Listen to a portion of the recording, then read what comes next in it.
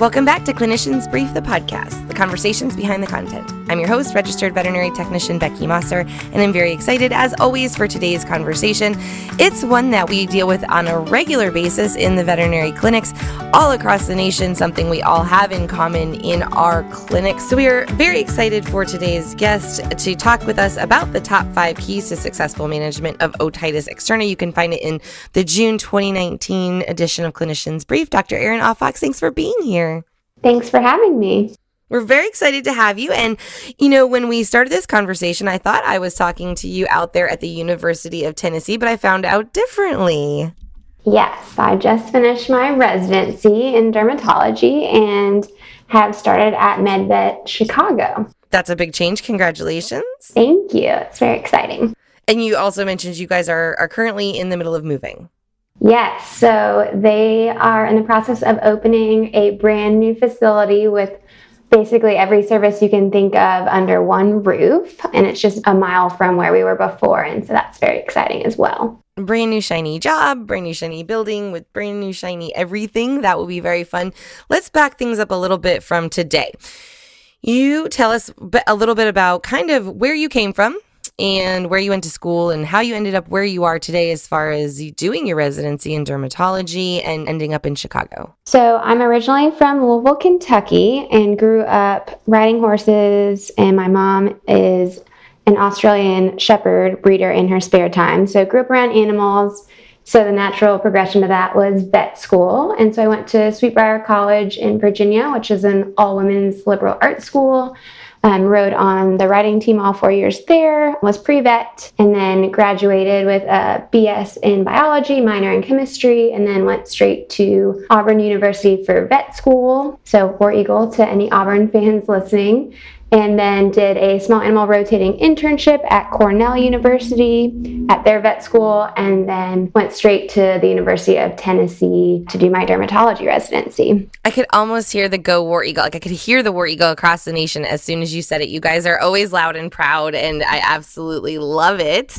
And so it sounds like you were like, you know, the person who knew they always wanted to be a veterinarian. Growing up, that was just always going to be you. Yep, since about 6th grade when we had to do a project about that. That's when I decided, and you know, I was open to something different, but went through undergrad and just decided that that was definitely what I wanted to do. So went straight through. I love it. And at what point did you decide dermatology was kind of your niche? So it was definitely a process for me that I was less clear about. And so I had done a lot of shadowing before vet school. And so I had shadowed at a specialty hospital with a lot of surgeons and also rode around with an ambulatory equine vet. So I was kind of interested in both of those things going into vet school, but quickly realized that surgery bored me when I was reading about it and terrified me when I was doing it.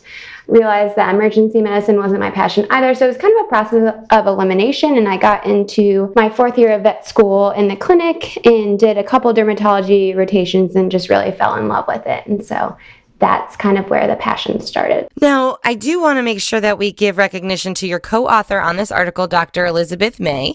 Tell us a little bit about Dr. Elizabeth. So she was one of my residency mentors, and she is originally from Texas, also did her residency at the University of Tennessee, and then went and was one of the head clinicians for dermatology at the University of Iowa for quite a while before coming back to the University of Tennessee to join the dermatology department as one of the faculty. And it must be, I mean, a kind of a huge honor to get to write an article with one of your mentors. Of course, yes. It was a great process. She's amazing and a great writer and editor, so I always learn a lot working with her. So this article that you guys wrote together, again, published in June 2019, Clinicians Brief, the top 5 keys to successful management of otitis externa, it talks about something we see just about every single day, I would say, in general practice. And, you know, while it is somewhat routine, I think it can be a struggle for clients and for veterinarians. We talk about the need for treatment and early identification in successful non-surgical outcomes, but where does prevention come in? Are we doing a good job at talking to our clients about ear infections and otitis externa and keeping ears clean early on? So that's an interesting question. And I think, you know, it kind of depends on the dog and the situation. So I think what you're getting at is, do we need to start prevention when we see brand new puppies and things like that? And I don't think that every dog out there needs to have a prevention plan for its whole life as far as like ear flushing or something like that regularly. But I think, it might be something that's important to talk to owners who own predisposed breeds. So Cocker Spaniels or Basset Hounds, those dogs may benefit from some routine flushing, or at least having owners aware that that may become a problem, so that if they do notice anything, they can come in sooner rather than later. But we do have lots of dogs out there that live their whole lives without any issues, even with the owners not spending a lot of time focusing on their ears. So I think it really depends on the breed. Also, if a animal does have a known allergy or other predisposing factor, those are other types of situations where veterinarians may want to spend more time educating clients about that, and letting them know what to look for, what they recommend as far as routine maintenance. Yeah, I think there's so much, there's so much to talk about. It's hard to remember, and putting that in the forefront of the mind in, I guess, those high risk breeds is important. And one thing I found interesting in your article as well is you talk about palpation of the ears and determining if medical management or surgical management will likely be the more effective way. Can you talk a little bit about what exactly that palpation includes and the indicators that you're looking for? Yes, of course. So one of the first things I do when I'm doing an otic exam is to externally palpate the ear canal. And so that can be felt by gently grasping around the vertical ear canal at the base of the ear where it attaches to the skull. And so a normal ear is very pliable and easily compressed, but with otitis dogs, as otitis progresses and becomes more chronic, the canal undergoes many changes. And so you can have epidermal hyperplasia, you can have differences in the glandular secretions that are happening, fibrosis of the canal, mineralization, and in severe cases, even ossification. So as those changes occur, the canal becomes less pliable, and in end-stage cases is usually very firm or even rock-like in texture. And so if I'm palpating a canal and it feels like a rock, that is a dog that is likely not going to benefit from more medical management, and that's when a total ear canal ablation is likely warranted. Oh, me, I don't know, my stomach just hurts thinking about those sweet babies, because we've all seen them and we know that they've been suffering for such a long time. And we do kind of immediately go to dogs in our head here, but we want to remember that this information applies to cats as well, correct? What are those major differences and those similarities that you're seeing? Yeah, so obviously dogs and cats aren't exactly the same. And one difference is that otitis is going to be less common in cats. So about 15 to 20% of dogs are quoted to be affected, and 4 to 7% of cats. So it is a less common problem in cats. And another thing is that in dogs, allergy is often a very common predisposing factor to causing otitis. In cats, it's a little bit more varied, and one of the common causes is going to be an inflammatory polyp or mass in the ear, and that's especially common to cause otitis media in cats, where in dogs, it's commonly an extension of their otitis externa causing otitis media. Oh, and I feel like with these guys, it's a little bit harder to get the early intervention. I don't know that our cat owners think about ear infections the same as dog owners. What is your experience there? By the time I see them, they typically do, and the cat scratching and maybe has a head tilt or something like that. But yeah, I can't say by the time I see them there's an appreciable difference, because we're typically a referral situation. Right. So by the time we see them, most of them know there's a problem. A lot of times the most common thing I see is inflammatory polyps. So usually a polyp is either seen or suspected by the time I see them, and so they know what's going on. Also, otherwise, we'll see the occasional yeast infection, but they're just not as common. Yeah. So sorry, no. I don't have a great answer for that. No, that's fair. That is a great answer, actually. It makes a lot of sense. The next thing I wanted to ask you about, and it's deviating slightly from the article and the conversation, but I have to ask it, especially from the veterinary technician standpoint, is ear cytology. Mm-hmm. Give me your secrets to the very best sample and tell me, should we heat fix it? Do we not heat fix it? What are we doing? Because I see so many different methodologies out there with very little science to back it up when I ask, why do you do it that way? Mm-hmm. Yeah, so unfortunately, I don't have any great secrets for you, but the basics would be when I'm taking ear cytology, I hold the pinna with one hand and I take my sample with a cotton tip applicator in the other. And so I raise up the pinna so that my swab will go down to the junction between the vertical and horizontal canals, which is where we typically sample from. It also protects the tympanic membrane from any potential damage. And then I just roll out a thin strip along the length of the slide and do each ear on one side of the slide. I personally do not typically heat fix. There are a couple papers in the literature that show that there's no significant difference in interpreting results between heat fixing and non-heat fixing. And so I typically don't, and then I just use a standard modified right stain and dip in each of the stains about 10 times and go from there. Perfect. I mean, I think that really truly does help because I just have always had heard so many different arguments on the best ways of handling. And while it seems somewhat simple, I think it really is important to say, what are the best techniques for getting the best samples? So, okay, back on track to your article. We talk about topical and oral steroid treatments prescribed to manage patients' discomfort in these stenotic ear canals. And I know there's times when we can feel concerned about treatment without identification of the current state of the tympanic membrane. And you talk about dogs, and we know that some are so painful or, are not puppies. We maybe want to put our spicier clients, that don't want to have a thorough ear examination at that time. Is going with a topical treatment a concern in patients that we haven't been able to identify the state of the tympanic membrane? Well, I think it depends on the situation and the treatment. A topical treatment is pretty much always going to be necessary in a case of otitis because our oral therapy is typically ineffective for otitis externa. And so I think we just have to do some client education if there is some resistance for that. And I think a full otic exam is always important and really shouldn't be an option if that's what the patient is presenting for. And hopefully that was something that came across in the article. But with that said, even with a full examination, we can't always evaluate the tympanic membrane fully, especially in cases of acute otitis because the canal is swollen or the ear is painful and the animal won't tolerate the procedure. And so for whatever reason, sometimes we can't see it. And in those cases, I will sometimes still use medication with an aminoglycoside in it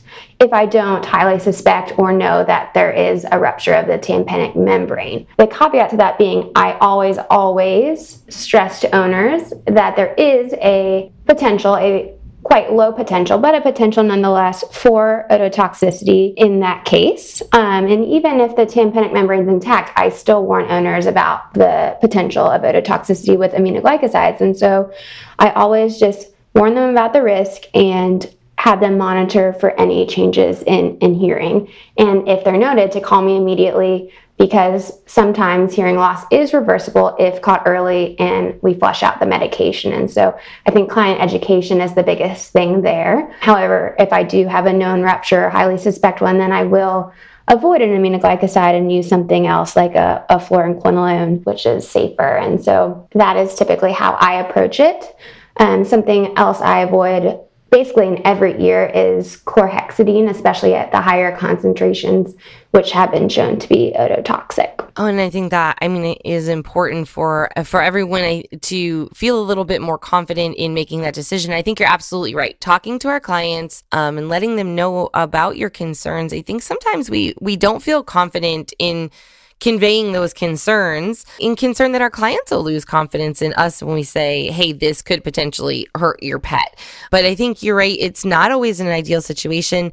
Even in the most patient and wonderful, easily handleable clients, there may just be too much going on in the ear to get good visualization.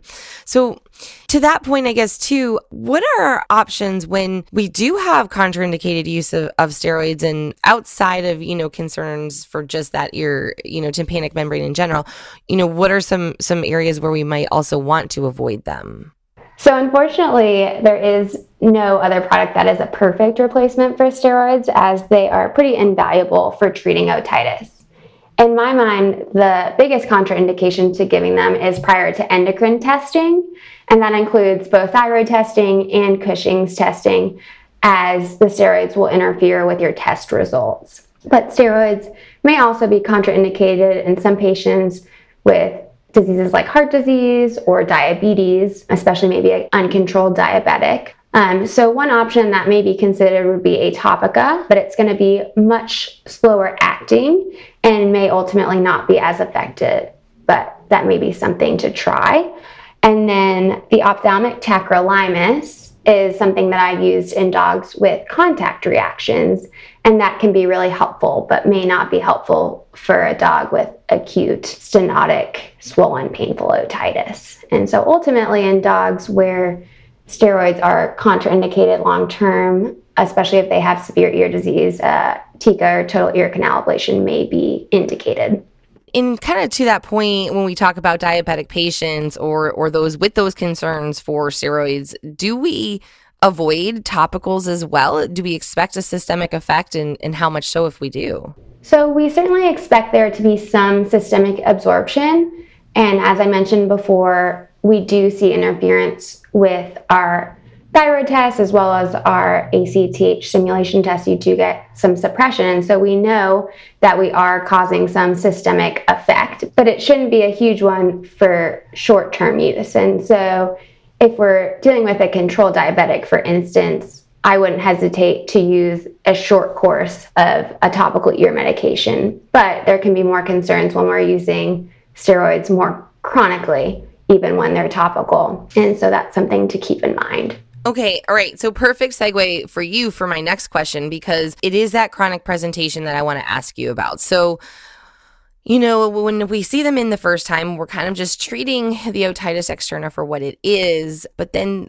you know, finding the actual cause and getting to the root of the cause, I think it can be important. And you talk about the importance of it in the article, but I think it can be frustrating. And I think there can be extensive diagnostics that have to sometimes happen, or maybe more expensive than extensive, depending.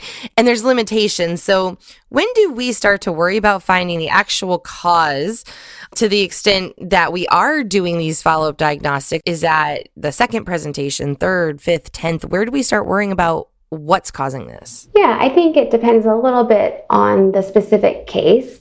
So I'll generally give a pass the first time I see a dog unless it has other concurrent symptoms such as pruritus or infection elsewhere. But if the otitis recurs despite instituting a good maintenance plan, such as twice weekly flushing, for instance, that's when I'll start working it up. And so I think it's important to note that identifying the underlying cause won't cure a current otitis. That's where our medications come in, but it will help prevent recurrent episodes. But the exception to all of this is going to be if we have an animal come in for first otitis, but there's actually a mass or a polyp in the ear or a foreign body that's encountered or even suspected, then we have to address that right away, because that otitis is not going to resolve typically until that mass, polyp, or foreign body is removed. That makes a lot of sense. You have to think about how much worse is the underlying cause going to get, right? And I think the good thing about veterinary professionals is we have instincts, and I think we listen to our instincts because we work with patients that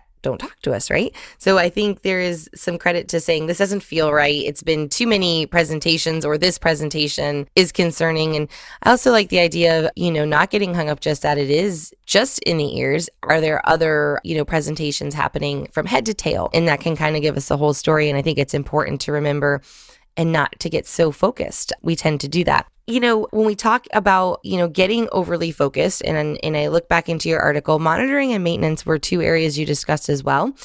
And it made me think about that being sort of important, because I think about our approaches in general practice and to this condition, and when it seems straightforward and we aren't worrying about an underlying cause and it just seems like a presentation straightforward, you know, we might prescribe some medication, some flush, explain how to clean out the ears, how long to do it. Maybe we schedule one follow-up appointment, or there's a tech phone call later.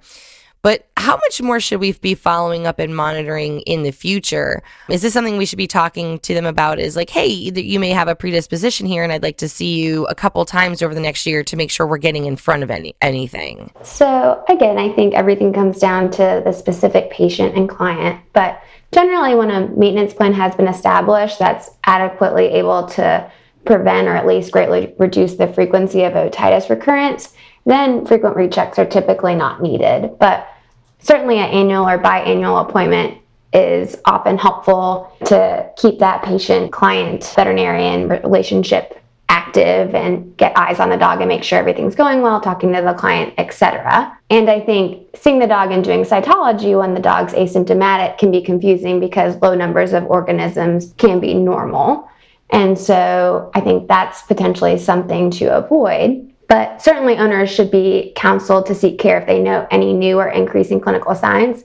Obviously, catching these things earlier rather than later is going to help as far as how quickly and easily we're able to resolve any problems and prevent new ones from occurring. So I think client education, again, here is going to be the most important thing. All right, so asking in a safe place, okay, just veterinary professionals here, no judgment. What do we do with these clients who we know they have these reoccurring infections? It's this Cocker Spaniel who gets these infections 4 times a year, and mom calls and just wants that medication refilled. And it has been maybe 3 or 4 months since we've seen the dog. And yes, we know it keeps happening, but yes, that client-patient relationship is still there. Yes, we know this keeps happening. Can we feel comfortable in just sort of getting these guys through this in dogs that we know? Are there dogs that are just going to have otitis externa pop up? It doesn't have a major underlying cause. It's sort of just like an atopic dermatitis in the ear type situation, and we can throw medication at it, or do we really need these guys to come in every time? So that's a complicated question. And obviously the proper answer is they have to come in every time. The reason that is because things change. And so if I haven't seen an animal in 4 months, are we dealing with the same thing or are we dealing with something different? And so because of that, we really want to encourage them to come in. Now, if it's something that's a more frequent problem, or we just really haven't been able to adequately control this animal because maybe they are atopic and their only symptom is their ear infection. They don't have any other issues. And so we've done the workup. This is what we have. What I will do for some animals is send them home with a mild steroid to use intermittently, or even a combination product like something with clotrimazole, gentamicin, and betamethasone. Again, intermittently in these dogs where they just need a little extra help to prevent an infection. But if I do have a full infection recurrence, then I would like to see them and reevaluate them, assess their ear canal with otoscopy, do cytology, and make sure nothing has changed. So thank you for that and letting me get off track there with you, because I think it is a space, again, where sometimes as practitioners or veterinary professionals, you're like, what do I do here? It doesn't feel right, but this is what the client wants. And this is what's easy. And this is why I need to have somebody, I need a go-to sentence in the back of my head that tells me this is why I know the right thing is to have you come in. So thanks a lot for kind of letting me take you off track into that dangerous little territory to toe the line, I know. And it really, truly, I think, is helpful for practitioners out there.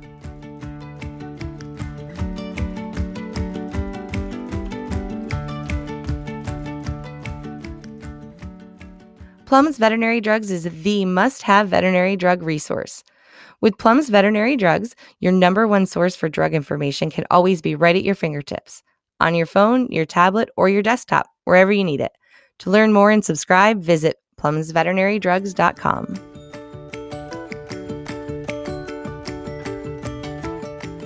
All right, and for my favorite Keep It Brief segment, although as usual, no pressure at all because we rarely keep it brief, there are a ton of ear products out there on the market, and you discuss a few features of effective treatments. How do you coach veterinarians and veterinary inventory managers to approach stocking ear cleaners and treatments?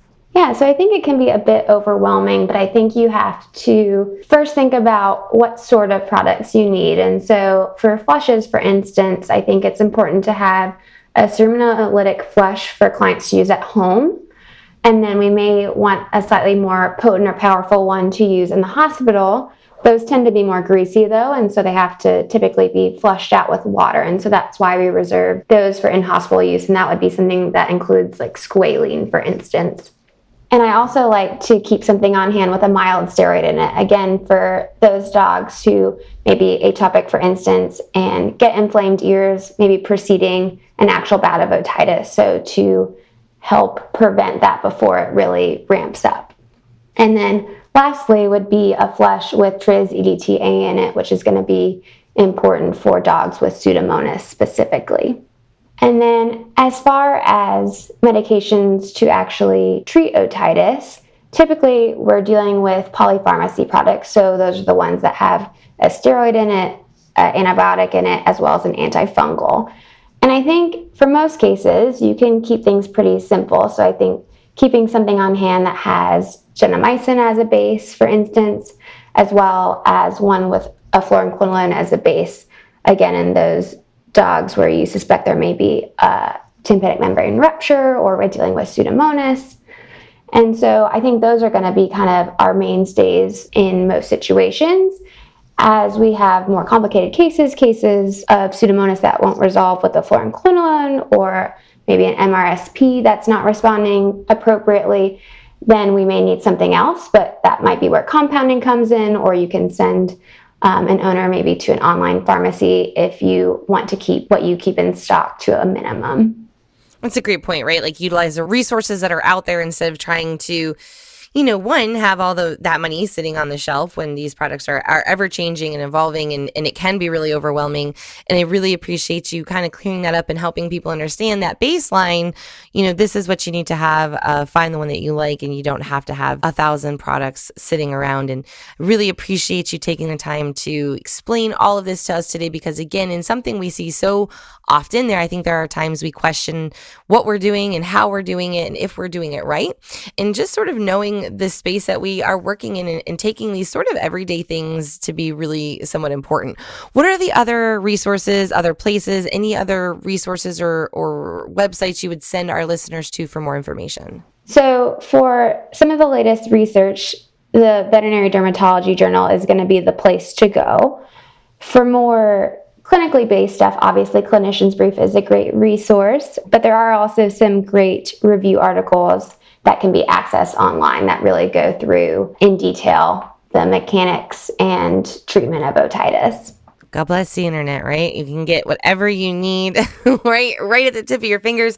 And I think you're exactly right. Sometimes it's just about staying up to date, reading the articles, because even otitis externa is still being researched, right? We're still finding out better treatments, better ways to deal with it, and even causes. Thank you again so much for taking the time to talk with us today about your article. Again, it's the top 5 keys to successful management of otitis externa in the June 2019 edition of Clinician's Brief. Dr. Erin Aufox, thank you so much for taking the time to be with us today. You're a wonderful guest, and I really enjoyed this conversation. Thank you. It's been great to be here. Thanks again to today's guest for joining us, and thanks to you for listening. If you enjoyed today's episode, you can find us wherever you listen to your favorite podcasts. While you're there, make sure you subscribe, rate, and review. We appreciate if you leave us all the stars. You can listen to podcasts as well on our website at cliniciansbrief.com/podcasts. You can find us at facebook.com/cliniciansbrief, on Twitter at cliniciansbrief, and on Instagram at clinicians.brief. You can also drop us a line at podcast@briefmedia.com. Clinicians Brief, the podcast, is a Brief Media production, produced by Alexis Ustry, sound by Randall Stupka, hosted by me, Becky Mosser, with special thanks to production assistant Michelle Monkrez.